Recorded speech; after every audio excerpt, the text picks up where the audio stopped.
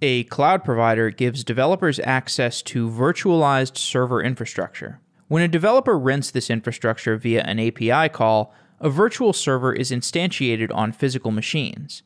That virtual server needs to be made addressable through allocation of an IP address to make it reachable from the open internet. When the virtual server starts to receive too much traffic, that traffic needs to be load balanced with another virtual server. The back-end networking code that runs a cloud provider needs to be fast, secure, and memory efficient. Languages that fit that description include C++, Rust, and Go. DigitalOcean is a cloud provider, and their low-level networking code is mostly written in Go. Sneha Inguva is an engineer with DigitalOcean who has written and spoken about writing networking applications using Go. She joins the show to talk about her work at DigitalOcean, including the implementation of a DHCP server, a network server that assigns IP addresses and other parameters to devices that sit on that network.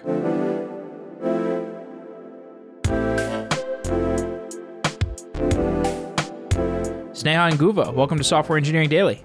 Thank you. Thank you for having me here. I've been a huge fan for a while, so I'm super excited and humbled to be on the show. All right. Well, happy to have you on. You work at DigitalOcean, which is a cloud provider. Give me a few examples of engineering problems that you've worked on. So DigitalOcean, we are a cloud hosting provider. We have a variety of products in different areas, for example, with storage, with networking, as well as compute, which is probably, I guess, what most people are familiar with who use DigitalOcean. We have droplets or virtual machines that they can use. But the interesting thing, I think, as a cloud hosting provider is that it's a little different from other companies in that we have both physical hardware issues, we also have software issues, and then we also have a web application. So we've had interesting problems kind of all over the place. When I joined the company, I wasn't actually a network engineer. I was working on one of the internal delivery teams, is what we called it. And on that team, the biggest problem we were addressing was the difficulty in deploying and updating applications. So namely working with Kubernetes. So that was definitely an interesting problem because I think we addressed both, the challenge in building an abstraction layer on top of Kubernetes that increased the just ease of deploying, because before that, people used Chef, and Chef was a little complicated in general. And then on top of that, also getting buy-in from different teams to kind of use this new internal tool that we had. So that's kind of one of the problems we've had that we've addressed. As you've mentioned, DigitalOcean is built around these abstractions called droplets. Can you say much about what a droplet is? Is it a VM? Is it a container? What am I actually interfacing with when I spin up a DigitalOcean instance? Of course. So it is a virtual machine. I think droplet is just our marketing speak for everything oceanic themed in our company, but it is essentially a virtual machine that is, I guess, technically co-located on servers with other virtual machines. And you can spin one of these up really in any location around the world. I think we have about 13 data centers. So that's super fun. I also heard you mention containers. So right now we don't quite have containers as a service, but we have Kubernetes as a service. So technically speaking, you could kind of manage your containers as well, although Droplet itself is just a virtual machine. Got it. Now, when you join a company, it's always tricky to find the bounds of what you should learn and what you should ignore. It's hard to know just how deep to go. And I know that when one of these virtual machines is spun up, there's a ton of stuff that is going on under the hood.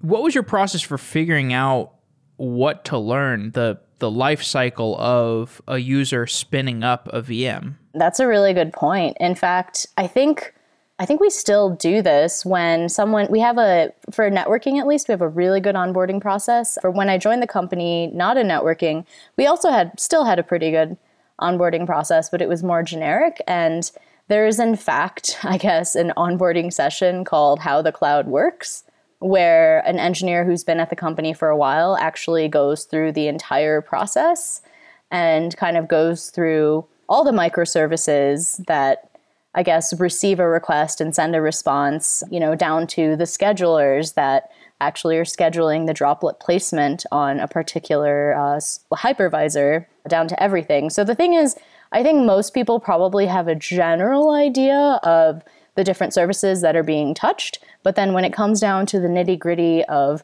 how exactly is networking set up? How is our like SDN configured? All of that. I don't think unless you're on that specific team, you are aware. So I'd say it's kind of a T-shaped process in a way. So you have a general like breadth of knowledge of how, I guess, the cloud works, quote unquote. But when it comes to the nitty-gritty details, you probably have a very good idea of just your specific area. And I think it's impossible to have a very deep knowledge of absolutely every single service when you're at a company this large, with this many microservices, and with this many domains of expertise. Totally. Now, the reason I wanted to have you on the show is because I saw some talks that you gave, one specific talk about networking. And the term networking can mean a lot of different things, but I know that networking at a cloud provider, and you being a systems engineer working at a cloud provider, you probably have some insights on the engineering that goes into the actual nitty-gritty of something spinning up within DigitalOcean. What does networking mean at a cloud provider? What does that term networking mean? So networking at a cloud provider, I think, has two layers. There's, of course, the physical infrastructure that is set up.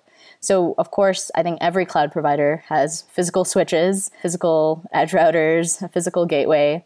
So that is definitely one layer. But then another thing that you have to consider is, especially at a cloud provider where you are dynamically creating and deleting virtual machines, is that you are constantly adding different paths for networking packets to traverse and removing them as well. So that's where software-defined networking comes in, and that's a completely different layer that you have to consider, especially at a cloud provider. And in fact, at DigitalOcean, we actually have a team that deals with a lot of the physical details when it comes to physical switches in our data centers, but we also have a, SDN team, which has a lot of sub-teams that deal with a lot of the microservices that are interfacing and communicating with OVS, Open vSwitch, which is our virtual switch of choice, that are actually making a lot of our networking products possible, such as VPC or firewalls or even DHCP, a lot of these different things.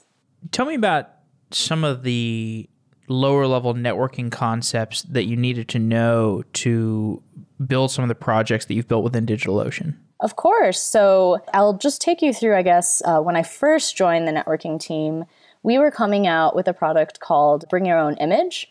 So previously, when people typically spin up a new virtual machine or a droplet, they can select a predefined image, whether it's Ubuntu or, I don't think we have Microsoft, but a different version of Ubuntu or one of many different options. However, with BYOI, we started giving them the option of bringing their own image. So the only issue with that is when we control the image ourselves, we can kind of control the cloud configuration, meaning allocating IP addresses and setting up a lot of configuration. But when they're bringing their own image, we need a way to dynamically allocate IP addresses for those droplets using that image. And that's where the DHCP protocol came in. And that was something that I had heard of, but I wasn't super familiar with.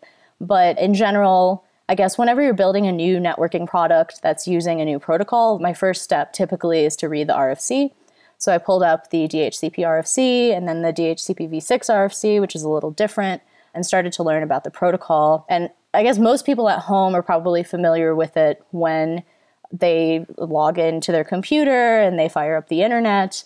Their ISP router actually allocates an IP address for their home computer.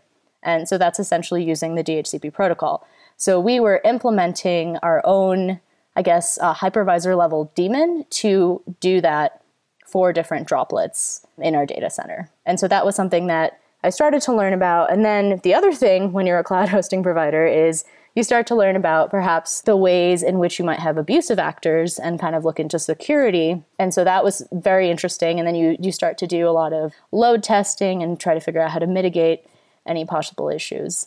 So that was also something else I started to look into when it came to the DHCP server. That phrase you mentioned, the RFC, reading the RFC, I've read some Quora answers and Wikipedia recommendations about if you want to learn networking concepts, you should read the RFC, which stands for the Request for Comments. Why is that the best path to learning about networking protocols? I mean, that is fundamentally where the networking protocols were designed. And some of these protocols were designed like decades ago. So I think that, of course, you could read, Wikipedia articles, encyclopedia articles, YouTube videos, all of those are helpful. But I think that going to the kind of the original source of where this communication protocol was defined. And of course, to be honest, the first time you read through any networking RFC, it won't 100% make sense. So obviously going through it, marking up everything you don't understand, and then of course, every RFC is somehow linked to like 20 other RFCs. So then jumping to another RFC to kind of understand maybe another protocol that is used within a particular protocol kind of helps you, I guess, build sort of a mental map or like a mental knowledge tree of what that protocol actually does and what it is. Now, much of the networking code that you've written is in Go, and the talk that I saw was about writing network services in Go. Explain what makes Go an appealing language for writing networking code. So Go, I mean, I think there's a couple of issues, or not issues, but a couple of reasons. So first of all, Go is something that we've been using at DigitalOcean for a very long time. But then I think when it comes to networking in particular, I think Go is great because it has very easy to use concurrency primitives. And especially when you're writing, some like a DHCP server or like an ARP proxy or any sort of networking service, you do have a lot of, you're dealing with a lot of concurrency, and you might be dealing with like syncing access to memory. So the fact that you have these very easy to use concurrency primitives is very helpful. The other thing is I think Go has like a fairly mature ecosystem when it comes to both networking and a lot of other like third-party packages for things such as HTTP servers or packages to kind of help like unmarshal different type of like layer 4 to layer 7 packets such as DHCP or ARP or what have you. So I think that also helps. And then quite often, especially because at DigitalOcean, we're building a lot of networking services that run directly on the hypervisors themselves. A lot of them have like command line tools to interact with them. And like Go is, I think, amazing when it comes to third-party tools for building command line interfaces.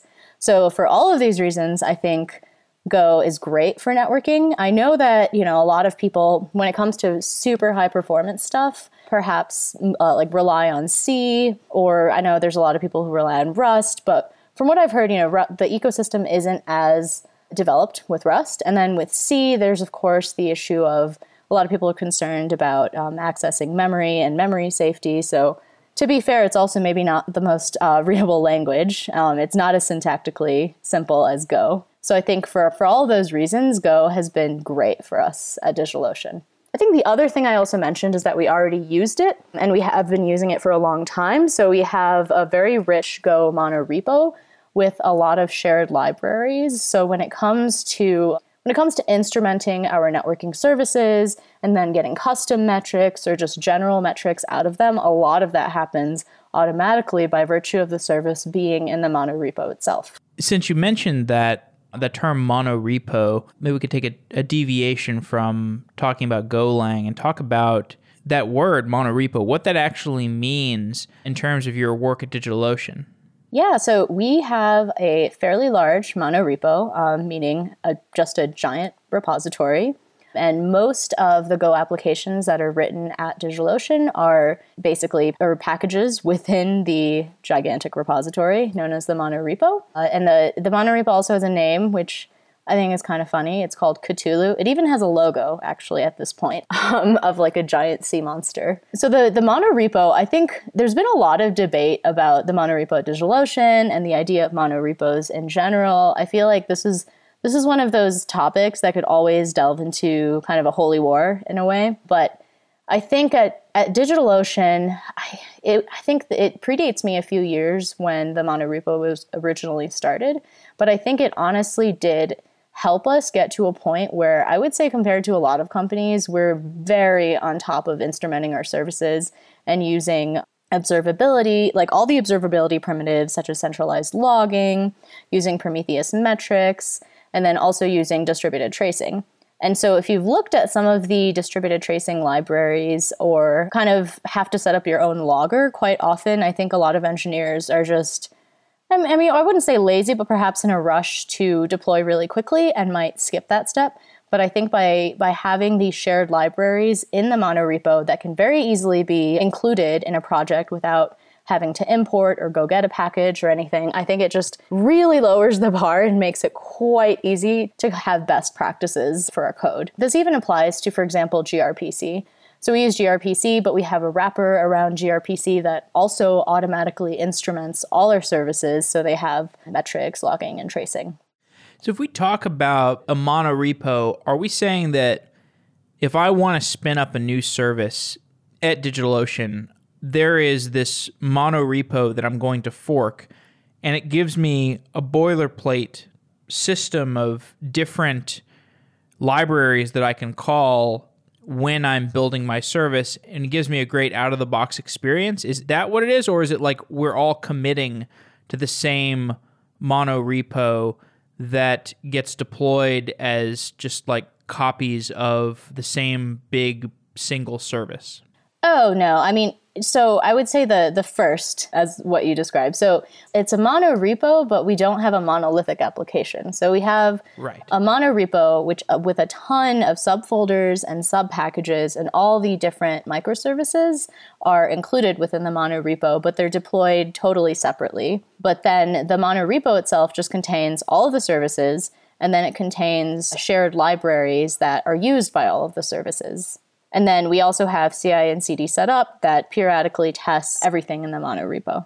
But I will say that I think using it, especially when I was onboarding as a new engineer, definitely helped me learn proper Go practices, and then kind of have an idea of how to even build like a very simple REST application, or how to build a very simple server in a gRPC server and like use protobufs, for example. Because that repo comes out of the box with a lot of bells and whistles and like an easy onboarding experience, or like an easy tutorial experience for just building a network service?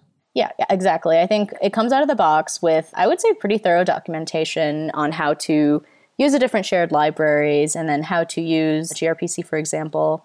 Or for networking, we have a lot of shared networking libraries that have been written by engineers on the networking team that also have like extensive documentation. So yeah, basically, for all of those reasons, it definitely improves the onboarding experience. Can you talk a little bit more about those primitives that are in the monorepo? When you're like looking through this monorepo, you're exploring it, you're getting started, you know you're going to have to write some DHCP server, and I think you said you wrote a load balancer. Later on, we can get to that stuff, but you're starting to think about writing your own network application. You're looking through this monorepo. What are some of the systems and the services or method calls, libraries, things that you're seeing in this monorepo? Yeah, so for the DHCP server, for example, I know that it has a couple of aspects. Like, first of all, I know that I'm going to be reading packets off the wire, unmarshalling them to some sort of data structure, processing them, and then responding to them. So there's the Go net package, of course. But then we kind of, within the company, within the monorepo and within the networking team, there's a lot of internal networking libraries. I guess do a little more in terms of processing the packets and perhaps validating them. So that's one thing I would look into. So for the packets that I want to read, are there any internal packages that are available that help with just structuring them and reading them, and then like marshaling them back and sending them on the wire? So that's one thing. The next thing, for any sort of, I guess, DHCP server, I would start looking at, okay, I have this DHCP server. I probably want to have some sort of metric.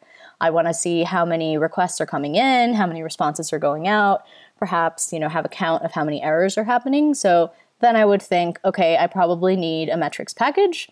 And let me look at the internal metrics, the shared internal metrics library called Doge metrics, and see how I can use that to take account of requests, responses, and then maybe look at errors. And then the next step, of course, is that within my DHCP server, I definitely want to log any errors. And I want to make sure all of those logs get to centralized logging, and then they have all of the appropriate additional, I guess, keys and values so I can easily process the logs. And so the next step would be also looking at the internally shared logging libraries. And then I guess one of the things I didn't even mention is, so we use gRPC. So for our DHCP server, of course, it's a server that's listening on an interface. It's in a multicast group. But then perhaps we want our server to be able to receive messages from another service for whatever reason, just because of how it fits in our ecosystem. And in our case, our DHCP server is in fact getting RPC requests from another service.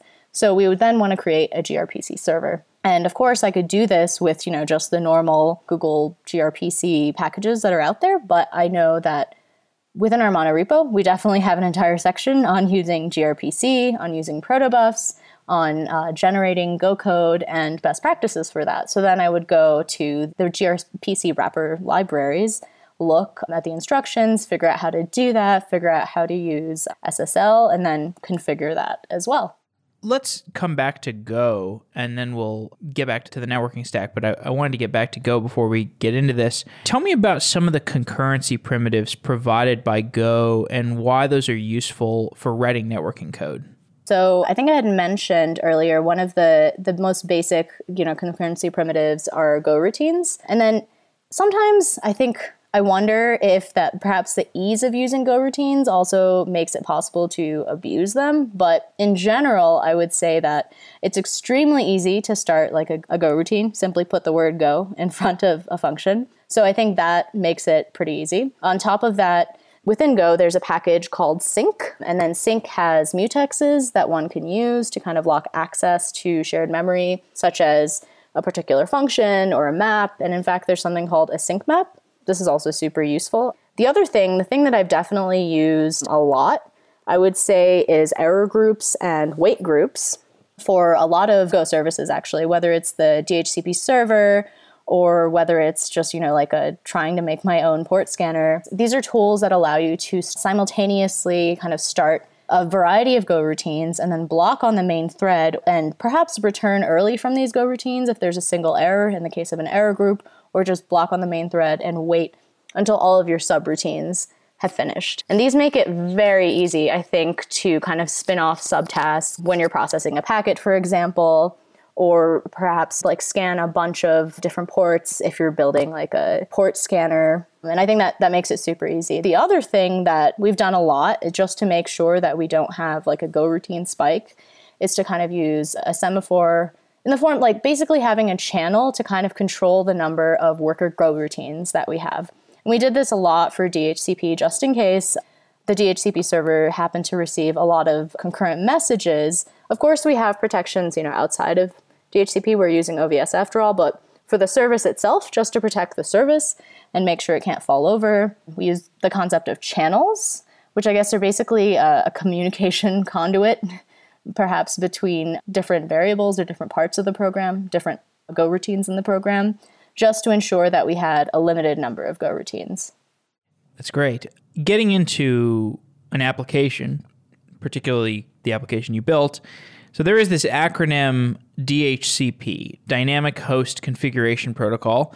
This is a protocol that assigns an IP address and some other configuration so that devices can communicate with each other with other IP networks. Describe what the purpose of DHCP is. Yes, of course. So in general, DHCP is used, I guess, by a router on a subnetwork to assign IP addresses to a particular host such that the host can communicate with other hosts on that subnetwork.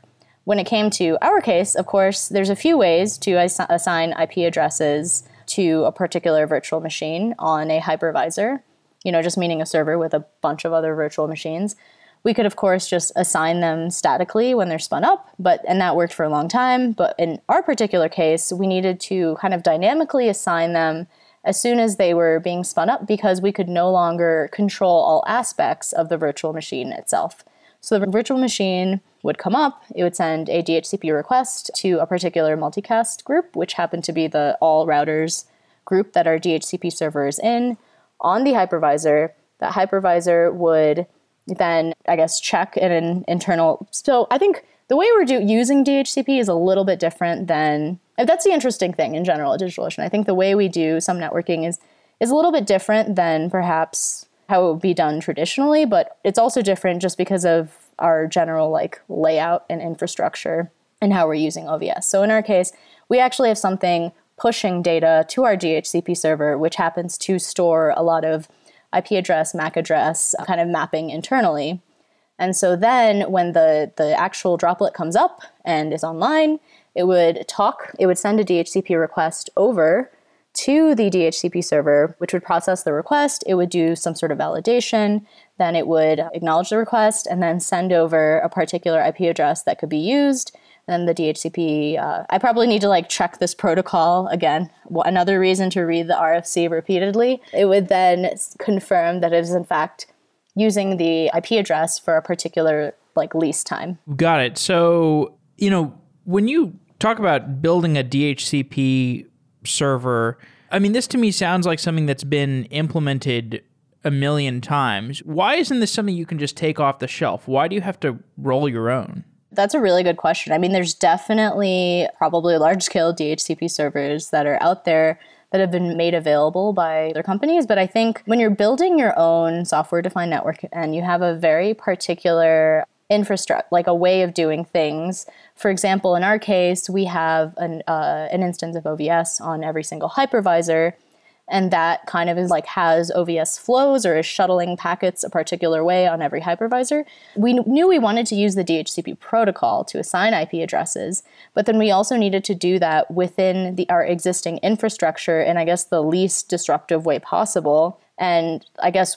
one way to do that would be by building a very simple DHCP server that implements just the bits of the protocol you need to kind of make the IP allocation happen, but just on a hypervisor. So in your home network, for example, your DHCP server is serving a lot of different computers on a lot of different machines. But in our case, we have an instance of this hypervisor level daemon DHCP server that's on every single hypervisor that just has a much smaller, I guess, I wouldn't call it bandwidth, just a much smaller area that it covers. So of course, I think there's probably third-party Go packages that we could use for that, but I think at the time we felt that kind of rolling our own would be the way to ensure that we had the least amount of disruption to our existing architecture. Just to make it clearer what DHCP is, can you go a little bit deeper on that comparison? So what DHCP would mean for my router sitting at home versus what it means for DigitalOcean? So your router sitting at home would probably have, I think, maybe even a subnet of IP addresses it could allocate. So your router sitting at home, when a computer comes up on the network, the computer would send over, I think or the router might send over a DHCP discover message. Your computer might send over a DHCP request message, and then it would be allocated an IP address that it would essentially use for a particular period of time. And then the router itself is responsible for both determining the IP address and then allocating it to that particular host. However, in our case, we have a totally different way of allocating IP addresses. So our DHCP server is just limited to actually using the protocol to assign the IP address. It's not actually allocating that IP address itself. We have a different kind of algorithm and a different set of services that handle the IP address management. So we just needed something that already knows what IP address it's going to give to the virtual machine, but it's not necessarily doing the process of determining that IP address. It just is kind of a little, I guess, simpler. It just sends that IP address information over to the machine. And let's get into talking about the engineering of this particular application. So what does the code that you're writing actually do? It's an interesting question you ask, because I think when I also joined the networking team, having come from a totally different world, I was like, okay, I know what a DHCP server is. I know what a lot of these services are, but how do you even write this? And I think in my mind, I thought it would be a lot more complicated than it actually was, because ultimately, all it's doing is your DHCP server, it's just like an HTTP server. It's listening on a particular, in our case, the DHCP server is listening on a particular, I think we're using packet sockets. So it's listening on a particular interface on our machine, just waiting for packets to come in. When a packet comes in, we are essentially reading the different, reading bytes of the packet, then breaking that down, reading the different parts of the packet, and based on the parts of the packet, for example, the DHCP header versus the payload, we can determine the type of request it is. And so based on the type of request, we know what it's asking for. So is it DHCP confirmation message, Or is it a request asking for an IP address? Or what exactly does it want? And then once we actually read that address, we might do some sort of validation to just confirm that the request is legitimate. And then all we do is we simply send a response back from our server through this raw interface, which is then sent out back to the virtual machine. It's essentially just doing some packet processing, validation. There's some logic in there. I was going to make a joke, just a giant if-else statement. It isn't. It's a little more complicated than that. Just having some logic in there, crafting a response, and then maybe like grabbing the IP address if it's a request message, and then sending that back. Was there some kind of moment where you felt, oh, this is actually just like writing an HTTP server, which most of the people in the audience have probably stood up? You know, the analogy is very close between an HTTP server and a DHCP server. They just need to do different things. Yeah, for sure. I think probably after I read the entire RFC in detail and then realized that it's essentially, HTTP is also kind of request response based, and DHCP is also a layer 7 protocol that's also request response based. So it's very similar. We have a client, we have a DHCP server, and they're sending messages back and forth. The main difference is in the case of an HTTP server, and especially in using the GoNet package, we're using TCP sockets under the hood. But then in the case of our DHCP server, because we wanted to kind of get the entire Ethernet frame, we've dropped down a few layers and we're actually using raw packet sockets. So we're kind of, how we're reading the data is a little bit different. And the sort of socket on the system we're connecting to is different. But really, we're just getting in some data, getting in some bytes, parsing it, reading it, and sending a response back. And so it was definitely an aha moment, I think, after I read the RFC. And then I guess the other thing that I love to do is look at existing packages and then kind of just like really dive deep into them to try to find out like within the net package or within the raw package, what are the syscalls being made? And then I understand like under the hood, oh, this is how it works. It's like not that complicated at the end of the day. Coming to another question about Go, I think a lot of the people listening, probably they've written an HTTP server in like Node.js or Java or something.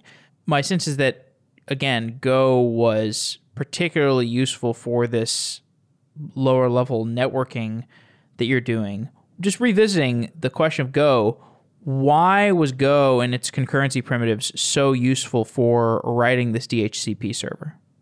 I would say in the case of Go, I think I haven't used Node.js in a while, but for Go, I would say that it was very useful simply because within the standard library itself, there are a lot of networking packages two things. There's a lot of networking packages that make it very easy, even if you don't have a package that allows you, for example, to drop all the way down to layer 2. Using the existing packages in the standard library, you can craft your own package to do that. So that's one thing. And then the second thing is the concurrency primitives make it very easy to handle like simultaneously a lot of traffic, but then also prevent your service from kind of being DDoSed or knocked over. Like there's a lot of primitives to kind of control the number of simultaneous requests that are being processed, for example, or the amount of access to shared memory. But then kind of going back, talking about the Go package. So I guess the specific example I can give for DHCP, for example, and especially when it comes to Go, is that if you're using the net package in Go, you can kind of drop down to layer 4. And so you can use TCP sockets or UDP sockets and then kind of process your packets. However, in the case of our DHCP server, I was working on this with my colleague at the time. He wanted to drop down all the way to layer 2 in order to kind of have access to the entire Ethernet frame. So with the TCP packet, you wouldn't have access to additional headers such as the source MAC address, but he wanted to have access to that. So he looked in Go. There really wasn't anything that existed, but there was the syscall package, there was the OS package, there was the Unix package. There were a lot of ways to get all the way down to layer 2 and make Linux syscalls. So he ultimately kind of rolled his own package that was really easy to do using existing packages that were already within the standard library. So that made it very easy to jump all the way down to layer 2 and read from the raw packet sockets. But then when we actually do get those Ethernet frames and then we want to kind of play around with them or like read the data within them, like because Go, I think, is like a fairly mature ecosystem when it comes to networking, there were a lot of third-party packages. There's actually a package called DHCP that helps you parse like bytes of data into DHCP packets with all the like necessary, I guess, different fields in the DHCP packet. And that made it really easy to, like, we could easily combine a bunch of packages and then build this DHCP server fairly quickly. Got it. Makes a lot of sense. And another application that you built was a load balancer, right? Yeah. So this is something that I did kind of outside of DigitalOcean, but it was a lot of fun because, load balancers is something everyone's familiar with. A lot of people maybe not everyone on the planet. A lot of people are familiar with. It's something that you probably might wonder how it works. And then I think it's something that also gets you kind of intimately familiar with the different layers of networking. So for the load balancer, I think I'd been on the networking team at DigitalOcean for a while. I was talking to some of my friends outside of DigitalOcean and mentioned that I kind of just wanted to start building different networking primitives to really gain like a deep understanding of how these things worked. And obviously they wouldn't be production ready because to get a production ready load balancer is complicated. You have a lot of algorithms. You really care about performance. So throwing that all aside, I just wanted to understand how it worked. And then I also realized that there's different ways to create load balancers. You could handle everything at like layer 7 and make an HTTP load balancer, or you could drop down all the way to layer 4 and then make like a TCP proxy, which you wouldn't have access perhaps to all the additional headers, but then you could have any other protocol going over the load balancer. So I ended up working with them and we kind of pair programmed every week and we made both of these load balancers. Then we decided to kind of, compare what we could do with each one. And then the final step, I guess, was determining how we would fix this if we wanted it to be production ready. So I think the best example of that for the layer 4 TCP proxy, for example, is in like my extremely naive load balancer implementation. I was kind of waiting for an incoming connection and then would open a new connection to one of a few backends every time. But in reality, that's pretty inefficient. And then you're also doing like a TCP handshake for every connection you're opening to the backend. So real life load balancers, or, I guess the Linux networking stack has IPVS, which is another layer 4 load balancer, don't necessarily do that. They might just munge the incoming packet and then send it straight to the backend, and connections are formed directly with the backend rather than as an intermediary within the load balancer. So your writing of a load balancer was to prepare you for writing the DHCP server? Not quite. I think it was actually after the DHCP server. I think the writing of the load balancer. Oh, okay. Yeah, it was I guess this is something I want to start doing again. It was sort of like a personal exercise where I wrote down a list of, I guess, different networking primitives that I wanted to know how they worked. And I figured the best way to do that would be by building one. So I think load balancer was one of them. Port scanner was one of them. And then I think at some point, I just want to build a router just to see how that works.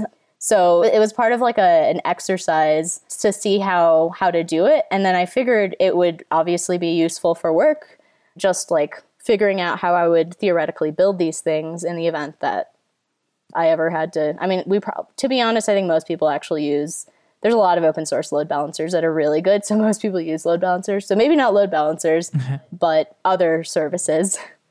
Something I'm pretty sure you actually did, a different project you did for work was you worked on sharding a Prometheus server, right? Yeah. So we've done a couple shows about this topic, but my understanding is basically Prometheus is a really widely used monitoring tool in the Kubernetes ecosystem, although you don't necessarily have to use it with Kubernetes. It's like a distributed monitoring or metrics server. And if you collect a lot of metrics from Prometheus, you're going to have a large set of metrics. You're going to have a gigantic database of metrics.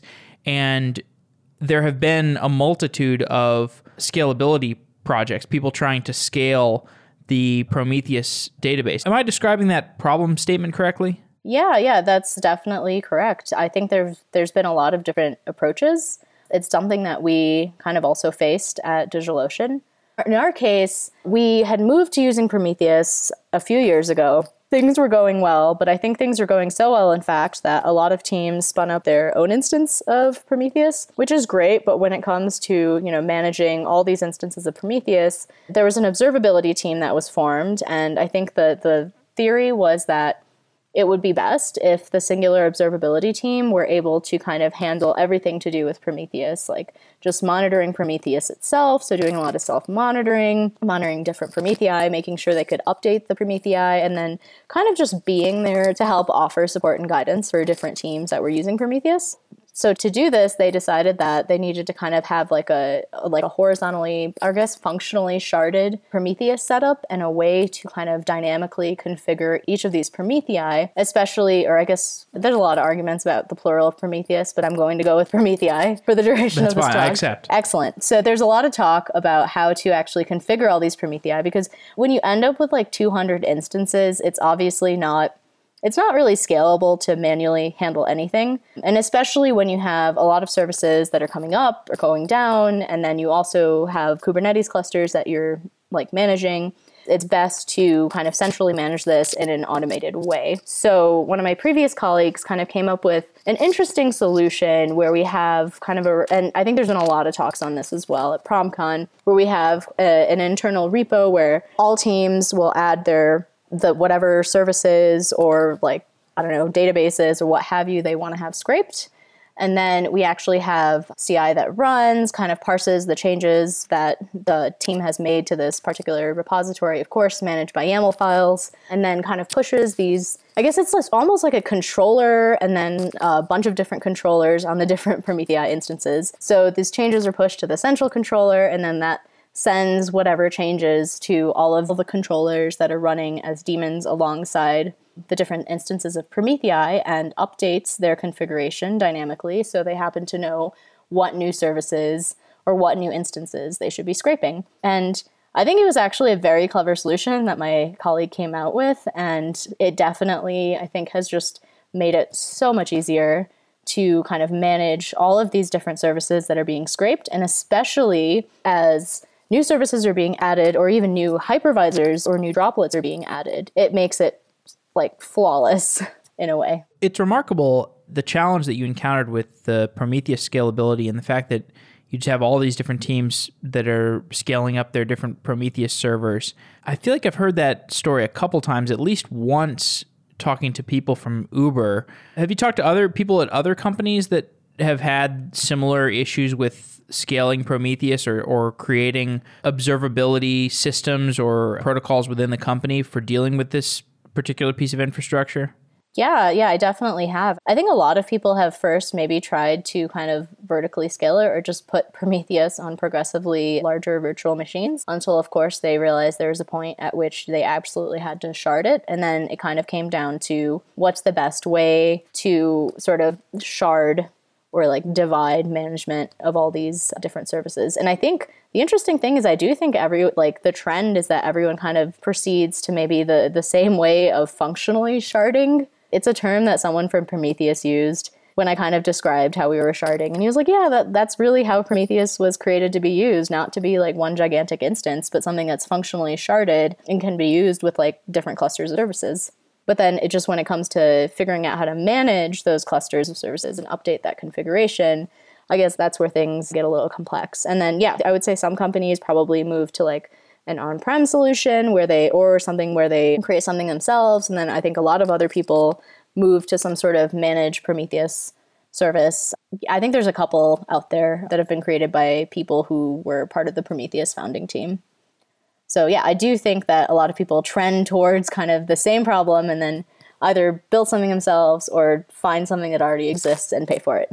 What other observability challenges have you encountered within DigitalOcean? That's a really good question. I think probably the biggest issue that everyone always faces is maybe like absurd cardinality in their metrics, where in Prometheus, when you add a particular label, that actually creates an entirely new time series. So for example, adding a UUID as a label is kind of like a terrible idea in general, because you're adding kind of a new time series for every label, and you don't really want that's something that is better to show up in logs versus in metrics.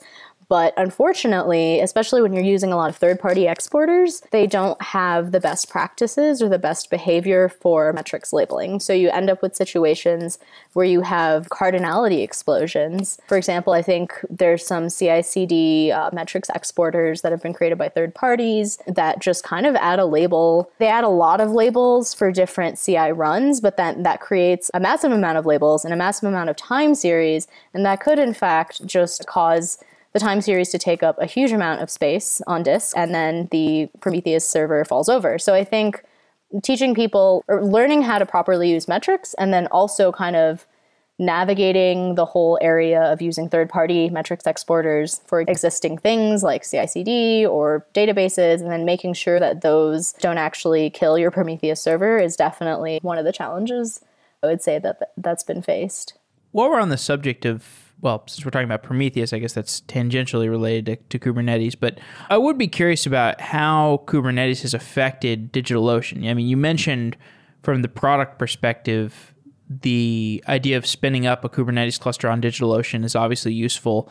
I'm also just curious if it's useful internally, if Kubernetes is used by internal teams at DigitalOcean, or how the technology has affected the cloud provider overall. Yeah, so before we even had Kubernetes as a service, we offered it as a service. We used it for a very long time.